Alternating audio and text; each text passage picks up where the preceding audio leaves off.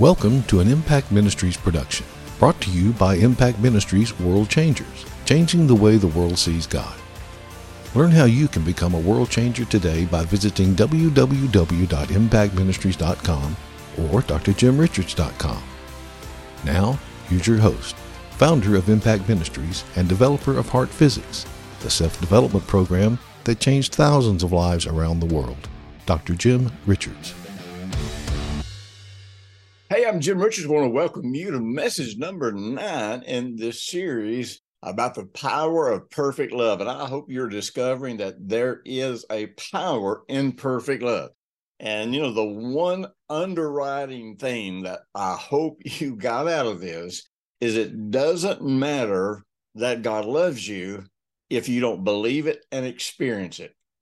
And one of the great problems of the 21st century church is that there are many things that we intellectually embrace doctrinally. In other words, we believe that the information is true, but we do not believe it in our heart. Therefore, we do not experience it. Therefore, it does us no good. And then we blame God. Well, I don't know why it's not working. It should be working. I believe this. No. Believe in your heart, by the way, is something that is affecting you. It's affecting your identity. It's affecting who you believe you are. It's affecting how you live. It's affecting the way you make your decisions. Now, today, we're talking about the witness of the Spirit, because this is so very, very important. We've talked 2 or 3 times in this series. And by the way, if you haven't listened to this, to all these free videos that we have out here, be sure and go to impactministries.com or go to drjimrichards.com and check out the video selection. We have all of these available for free, and we are trying to invest in everybody that we can. Share these with people who you think that can get some help from it. But today we're talking about the witness of the Spirit. Now, the Holy Spirit works in our life. He is the mediator between us and God, as far as, Jesus is the one mediator. I understand that.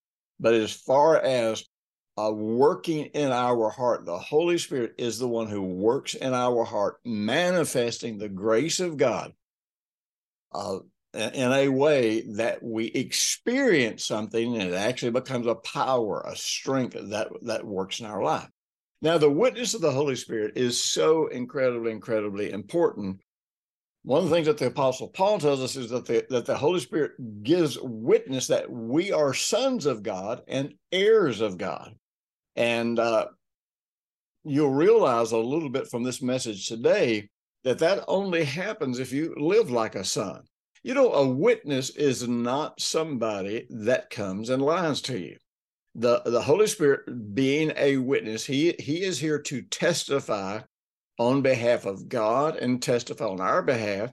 And he's not going to make something up just to make us have more confidence. That's not what a witness does.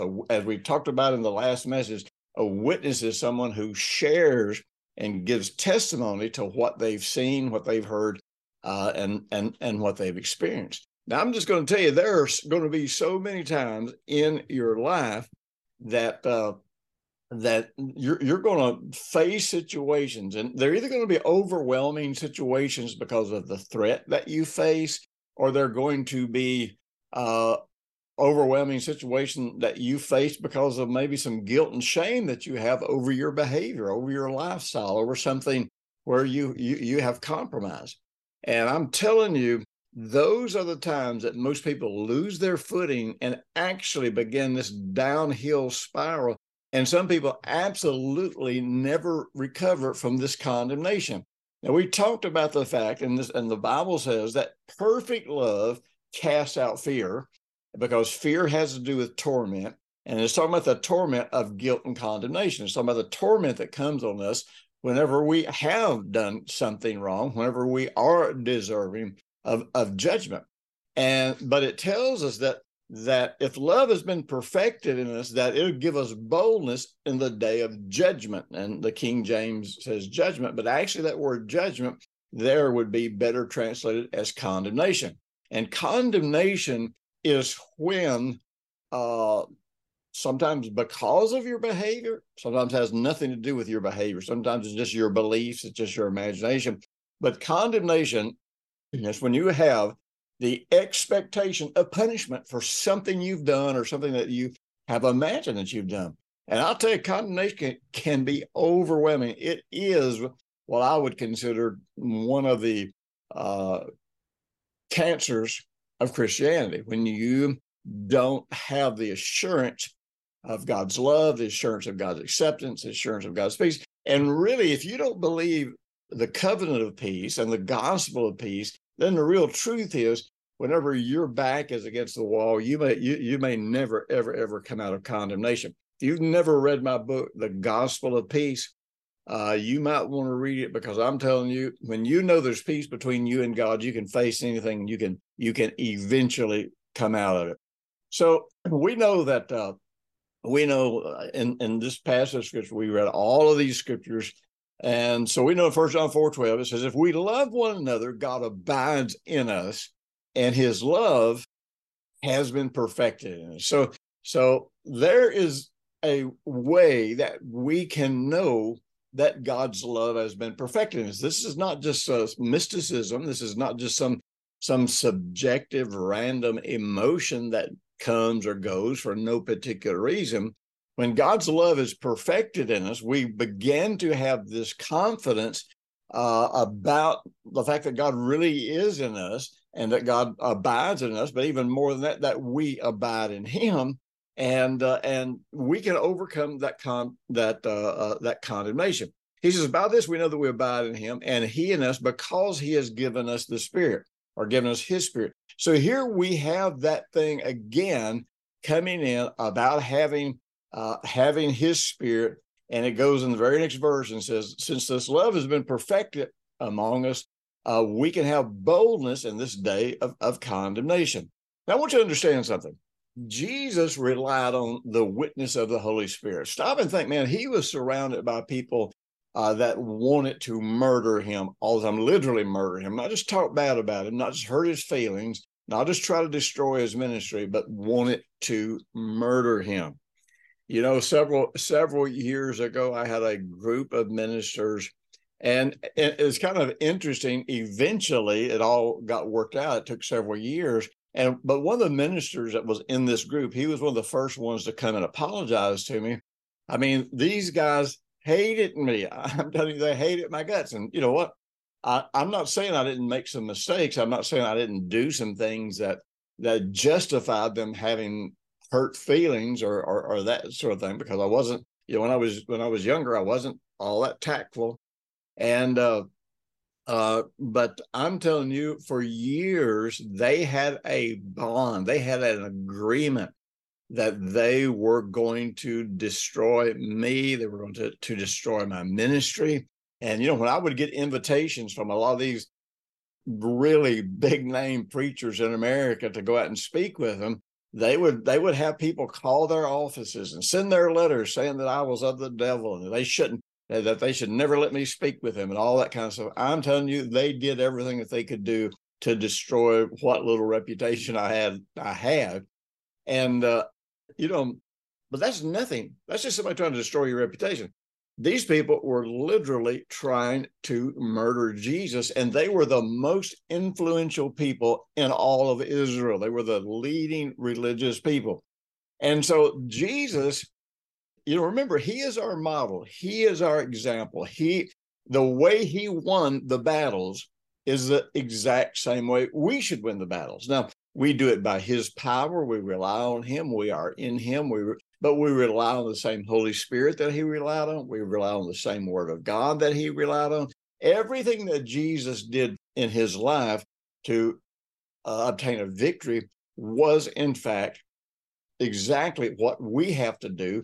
The only difference is we know that the victory is already ours because he has won that victory through the resurrection from the dead. But anyhow, so Jesus referenced more than once those things which gave witness to his identity. Now, remember, it was always his identity that was in question. And you may not realize it, but I'm telling you, even for you, it's always going to be your identity. The challenge is to damage your heart, and your heart, more than anything else, as a believer, is where you maintain your sense of identity. Remember, the Holy Spirit works in your heart. He doesn't work in your mind. You control your mind. The Holy Spirit works in your heart, speaks in your heart, and you determine if you're going to listen to the Holy Spirit, if you're going to believe the Word of God. I mean, we are always in charge, but we can yield to the Holy Spirit, and I'm telling you, we can experience the life and the power that Jesus experienced whenever he walked planet Earth. And actually, we can experience the resurrection power that he experienced when he was, in fact, raised from the dead. So Jesus, he said, look, your testimony means nothing to me. Your witness of me, what you say about me, who you think I am, this means nothing to me. He said, because there is another one that gives witness to me. And I think I made some reference to this. I don't remember if I did it in these video series, or if I just did it in the audio series. But real quick, I'm just going to run through a few things that Jesus relied on to be a witness. Now, keep in mind, these things, and I'll try to touch on this, these things that were witness to Jesus' identity, they could only be a witness to his identity if, in fact, his life was in harmony with them. In other words, if Jesus had been an immoral man, the Holy Spirit could not have given witness to him that he was righteous. And, I think sometimes we get this idea that somehow that the Holy Spirit is going to come and he's going to comfort us by telling us lies, by telling us, oh yeah, you're a godly person. You're the righteousness of God. Because, well, you are technically, positionally. I believe the Holy Spirit will always take you back to who you are legally, who you are positionally. But the question is, what is your lifestyle saying to you? What is the testimony that is coming back to you based on how you're living? So I'm just going to go through these pretty quick because I got some points I want to make here. First of all, Jesus pointed out the fact that the Word testified of him. He told them at one place, he said, you search the Scriptures thinking that you're going to find life in them. And he said, these Scriptures, they speak of me, and you won't come to me for life. So right off the bat, he realized that the Word spoke of him. You say, well, the Word doesn't speak of me. Yes, it does, because the Word tells us everything about how much God loves us, about what Jesus did for us, how Jesus died for us, how we've been born again, how we're a new creation. So the Word speaks of us just like the Word spoke of Jesus. Another interesting thing is this: Jesus never took the name of the Lord his God in vain. One of our greatest struggles that I see so often is that we take the name of the Lord in vain, and we take the name of Jesus in vain. You say, no, I don't curse and use God's name. I don't think you should do that, but that's not what it's talking about when it's talking about taking the name of the Lord in vain. God has these covenant names particularly, but any of God's names that express his character and his identity, for us to claim that we believe on the name of the Lord and then embrace doctrines that are inconsistent with that name means that we are vainly taking his name. And there are so many things that you hear from pulpits every single week, which that means we're hearing them, and they're in books that we read, sermons we listen to. There are so many things that deny that God's the healer. Oh, God's probably making you sick. He's bringing this on you. God teaches you by bringing trouble into your life. Or really, because my Bible says he's the God of peace. Well, you see, God convicts you by showing you what's wrong with it. Well, that's funny because my Bible says that he is my righteousness. And in fact, the Apostle Paul in Romans 8 says, look, is God going to find fault with you if he's the one that makes you righteous? No, absolutely not. So we take the name of the Lord God in vain. We're not absolute about who God is. We're not absolute about who Jesus is. Therefore, we don't have that in our heart. That's not affecting us. That's not giving us strength. Another interesting thing, Jesus said, look, the works testify of me. The works testify of who I am. So, the miracles that he worked, you say, well, I'm no miracle worker. Well, you know what? What if God wants you to work a miracle? What if God moves on you to lay hands on somebody, get them healed, or cast a demon out of them, or open a set of blind eyes, or snatch a cripple up and help them walk, or to do something that moves you into that supernatural? So Jesus, the words that he spoke, the way he treated people, the way he talked to people, his whole lifestyle, his entire behavior was a testimony of who he was. Here's an interesting thing. The one testimony in these scriptures that we've read, and every one of these messages so far talks about how that nobody's ever seen God, but if we'll walk in love, they will see God in us. We will be the testimony of God here in the earth. So, and Jesus himself was the one who said that people will know and believe that we're really his disciples when they see us loving one another. And you go through all of these things about love, and you say, well, wait a minute.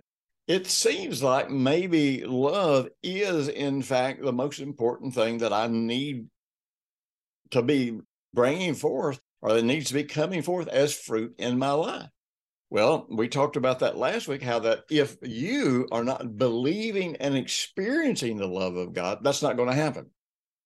And, the Bible says we love him because he loved us first. So this whole idea that, look, God loves you, so it doesn't matter if you love him or not. That doesn't matter. And I understand when people are saying that, they're trying to get you out from under the guilt and condemnation of an obligation to love him. But the other side of that coin is this, but still there is an emphasis in the gospel of our need to experience God's love, to see how much God loves us, and to open our heart up so that we actually fall in love with him, so that his love starts working in our heart. But listen to this. This is a scripture here that I just think so many people overlook, they misunderstand, but we're going to touch on it even if I don't have time to cover my other points in this message, because I talk about this, by the way, in the audio series, which I hope you'll get the audio series. Man, if you're interested in taking a deep dive in this, if you're interested in transforming your life through the love of God, download the audio series tonight, go through it, and I'm telling you, it's going to walk you through steps that you can take. It's going to walk you through this.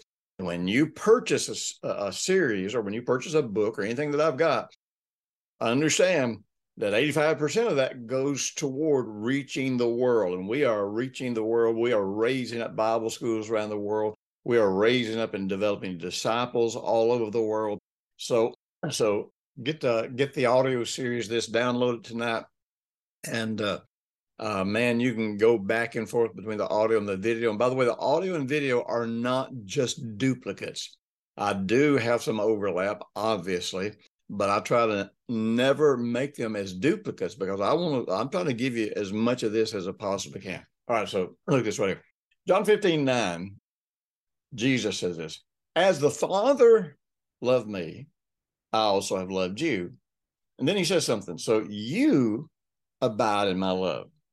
Now, when you think about abiding in his, I'm not sure what you think when you read that word abide. I mean, I think we all kind of have some different concepts of what that might mean. And many of them are correct. Probably some of them are incorrect. But the whole concept of abiding somewhere is to be at home somewhere, for that to be your natural habitat. So our natural habitat, our natural way of life, the place where we actually feel at home, is in God's love. Now, we would have this tendency to take this and say, so really then the most important thing is that I am feeling God's love. Well, yes and no. Remember, everything is a two-sided coin. Everything that God does in us, he wants to do through us. And the truth is, the only way we can receive whatever it is that God's trying to offer us is when we are willing to give it away ourselves. I think I shared this with you back at the beginning of this series. I'm telling you, I grew up rough. I grew up in a rough family. I grew up in a rough city.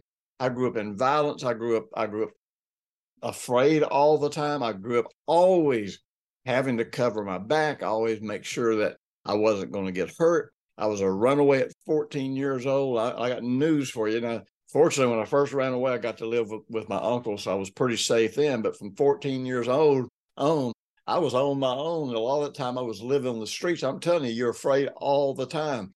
You always got your back covered. So it took me decades to come out of all of the fear and dysfunction that I had from the life that, that I grew up in.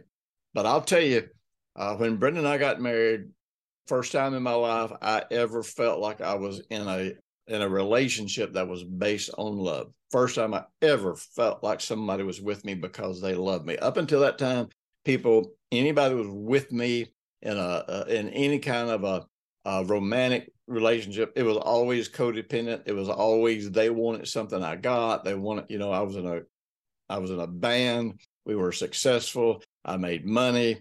All these kinds of things. So people, I was a drug dealer. People wanted my drugs. So there was always some selfish motive that people had for being involved with me. But so Brenda and I get married. For the first time in my life, I got somebody that I believe actually loves me. And so being in an environment where there was love, and see, I couldn't see God's love. I knew he loved me. Intellectually, I knew he loved me. I experienced his love on some level. But the more I could see love in somebody else, the more that influenced me and the more it made me look at and experience and value God's love in a different way. But the first New Year's, I think we were married, we were praying and worshiping with some friends, and we were sitting around one night, and like I said, on New Year's Eve, we were praying, we were worshiping, and we just all decided we were going to make our New Year's resolution. My New Year's resolution that night, and listen, that you got to realize this has been 42 years ago. And my New Year's resolution was that the rest of my life, every single day, I am going to do something that causes me to encounter God's love. And so I began this journey of wanting to know and experience God's love. And I started realizing very quickly when I started this pursuit that I could not receive that which I could not give. That's the universal law of the seed. You cannot grow something that you don't plant a seed for. Now that you're not earning it, it's just the way the heart works. And so I want you to understand this right here gets into the law of the seed in ways that just beyond all that we can talk about. So he says this in verse 10, he says, if you keep my commandments, you will abide in my love, just as I have kept my Father's commandments and abide in his love. So see, we would read that and say, oh, wait a minute. See, we can't follow Jesus' teaching. He's a teacher of the law. That ain't got anything to do with the law. No. I mean, it's consistent with the law because everything that Jesus taught, everything Paul taught, everything anybody ever taught in the Bible is consistent with the law. There's a difference, though, between the law and legalism. So Jesus is saying, remember that word keep means to hold as precious and to watch over it and to maintain it. And that whole thing about keeping gets into the whole idea of abiding somewhere, paying close attention. So he is saying here that, and honestly, he gives some incredibly strong words about whether or not we walk in love and how it will affect our ability to receive anything from God. As a matter of fact, in 1 John chapter 3, he talks about how that if we don't walk in love, we won't have confidence before God. We won't be able to get our prayers answered.